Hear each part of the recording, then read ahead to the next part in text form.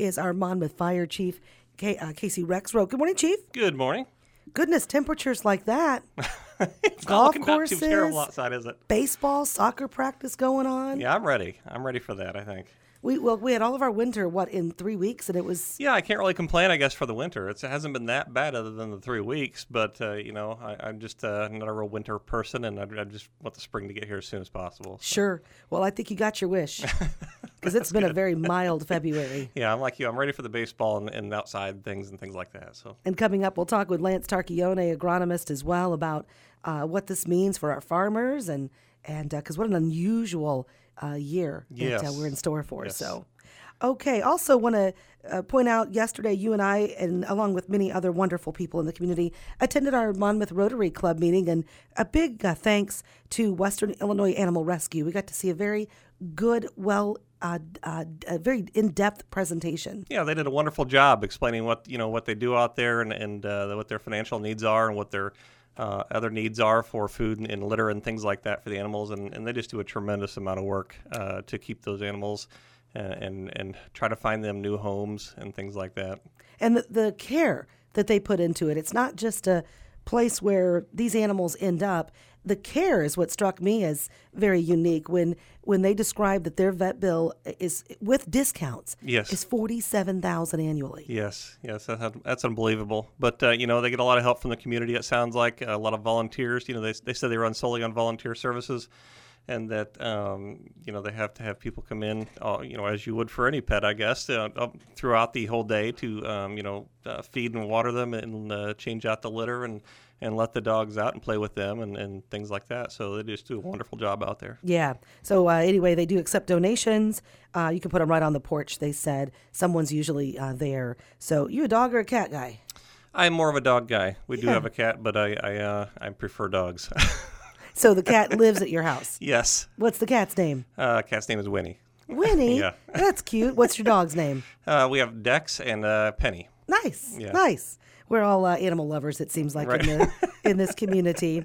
Okay, let's talk about first of all, thank you to all of the first responders and firefighters. Last week, school board meeting was getting set to take place, and instead there was an unfortunate fire that claimed the life of a local citizen. Correct. Yeah, we were called down to 314 West 3rd Avenue just shortly after 5:30 p.m. For a structure fire with possible entrapment, and the guys got there and did a tremendous job of getting that fire knocked down quickly. They just, we rely a lot on our callbacks for off-duty personnel coming back to help. But in some situations like that, you have to act so quickly, the on-duty shift, to get that fire knocked down and make that rescue as quickly as possible. But unfortunately, the circumstances took a turn for the worse, and we were not able to save that person. And our hearts go out to the family for that. But we did. The guys did just a tremendous job of making an attempt for the rescue and knocking that fire down, saving the neighbor's house too, I might add, because it was badly scorched from the burns and a lot of siding melted off the side of the other house. So. Can't thank the guys enough for the job they did at that fire. We know they did everything they possibly could. Exactly. Do we have a cause yet, or does that take time to develop? That takes time to develop. Generally there's a lot of information to gather, interviews to do, and things like that. People don't realize the behind-the-scenes work that goes into some of these investigations, and they want to make sure they're thorough, especially with something like this, to make sure that they know or do everything they can to find out what caused the fire. Okay. And this is where your training comes into play. You guys do an enormous amount of training on a general basis, and this is what it's for. Yeah, we do training that's scheduled every month. Assistant Chief Spears puts out training every month that we do at the fire station, and that's just our normal monthly training. And Firefighter Osborne also handles our medical, emergency medical training that he puts out and stuff like that. So we do our normal monthly training, you might call it, and then we have extra trainings that we kind of schedule throughout the year to supplement that training, to keep us prepared for any situation. One of those was the ice rescue training that we did last month. Yeah, how do you do that? What are you thinking? Ice rescue? Are we looking at someone who might have been enveloped by some ice that broke and they are enveloped by the water? Yeah, this is somebody that's maybe been walking across the frozen ice or something like that and have fallen through and are unable to self-rescue from that situation. Which I hope nobody has ever been in that situation because it's horrible. But if you fall through the ice, it is very difficult to get back up on top. When that ice is slick and you're not able to use your upper body to get yourself up on the ice. And a lot of times, the ice is thin enough that the more you try to get back up on the ice, the more it keeps breaking in front of you. And so it's a very dangerous situation, and time is of the essence in that case, where the people need to get to you and get you out of that water as quickly as possible before hypothermia sets in. Absolutely, and that's going to set in pretty quick. So where'd you guys do that ice training at? We did out here at Citizens Lake. That's generally where we do it in the past. Usually this is something that's done while we're on shift at the station. This year, we wanted to change it up a little bit because when we're doing it on duty, we have to stay prepared in case there's another call or something. We can't really get too into it. But this year we said, why don't we change it up a little bit? And we invited the RSP&E, or Roseville Fire Department, to come up and participate with us. And we took it even a step further, and we said, well, you know what? If we're going to do this, more than likely there's going to be law enforcement on scene too. So we invited the Sheriff's Department and the Monmouth Police Department to come out and attend the training.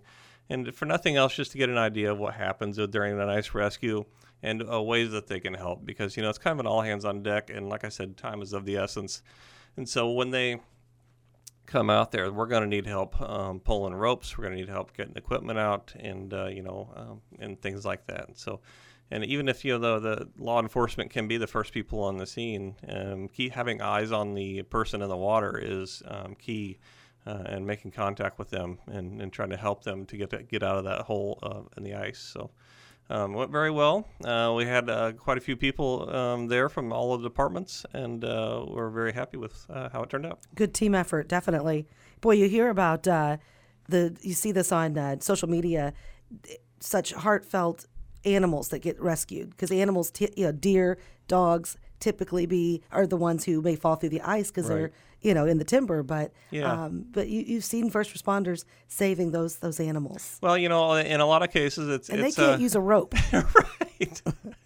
In a lot of cases, we found is that the dog will fall through the ice, and we arrive to the scene, and the owner tells us that if we're not going out there, they are, and so. We cannot have that, and not that we don't want to rescue a dog anyway. And so we will go out and get these dogs. It's best to keep your animals off the ice if at all possible, just in case that happens. We don't want to put anybody in any danger of having to go out there, even the firefighters. So if you can, keep the dogs off the ice and just keep that situation from happening. It's probably better for everybody. Well, the good news, Chief, is we're not going to have any ice for a while. And that's a good thing. All right, you also had, ironically, another exercise training that you guys did in response to a winter storm, and boom. Right. We had it. Yeah, this is an exercise we've been training, I think, for a month or two at least. So we had no idea what the weather was going to be like when we had this tabletop exercise, but we planned the tabletop for earlier in June, and so it was a good opportunity. I think it actually turned out very well because we had this whole winter storm come through, and considered postponing or something like that. But then instead we're like, we'll just use this as a good time for an after action to do on this winter storm we had. And so all of these groups got together, the Warren County Sheriff's, the Health Department, Monmouth PD, the Highway Department, and then again we had the Roseville Fire Protection District, all in plus our department, and all to the station, and kind of talked through a winter storm scenario, which ironically was very similar to what we had. And it was nice just to talk through that and work out ways that the county can improve our response to something like that, to make things better for everybody, or to make the situation as best as possible. We can't obviously prevent the weather from happening, but we'll do everything we can to help people out in that situation. We're talking with Monmouth Fire Chief Casey Rexroat. Chief, you identified some certain areas that everyone wanted to improve on their services in the county. What were some of those? I think one of the big things was communication. We have a lot of different ways or avenues to go down to communicate with the public and provide information during a storm. But, we maybe need to get a little more organized when we're doing that. We have Facebook. There's also, emails to city or county staff. We could email each other. There's also a reverse 911 system. The county used to subscribe to Nixle. I'm not sure if we're going to continue with that service or not.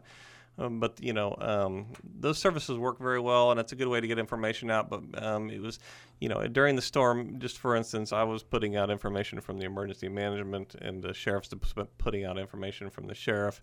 And we thought, what would be better if we could come up with one message for all instead of trying to each of us do our own thing. Maybe we could all get together.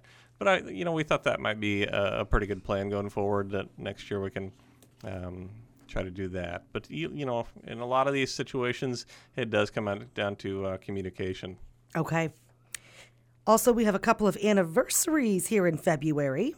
Yeah, Captain Gary Carson is celebrating 11 years with the department this year, and Assistant Chief Craig Kozad has been in the department for 19 years. So, doing very well. Both of them are. So, very excellent. Proud. Congratulations to Gary Carson and Craig Kozad. That's awesome.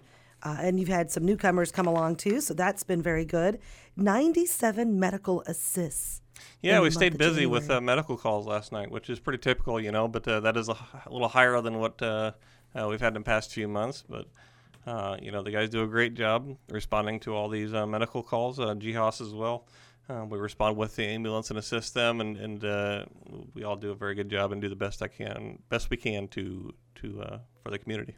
Were those medical calls up in January due to medical assists with the storm, folks shoveling? Do we have any idea? I'm not sure. I'm not going to pin it on any one thing, but I don't think that, sometimes we just have fluctuations like that where we have more, a lot of them came in as just general illness, a person not feeling well, or, a person had been,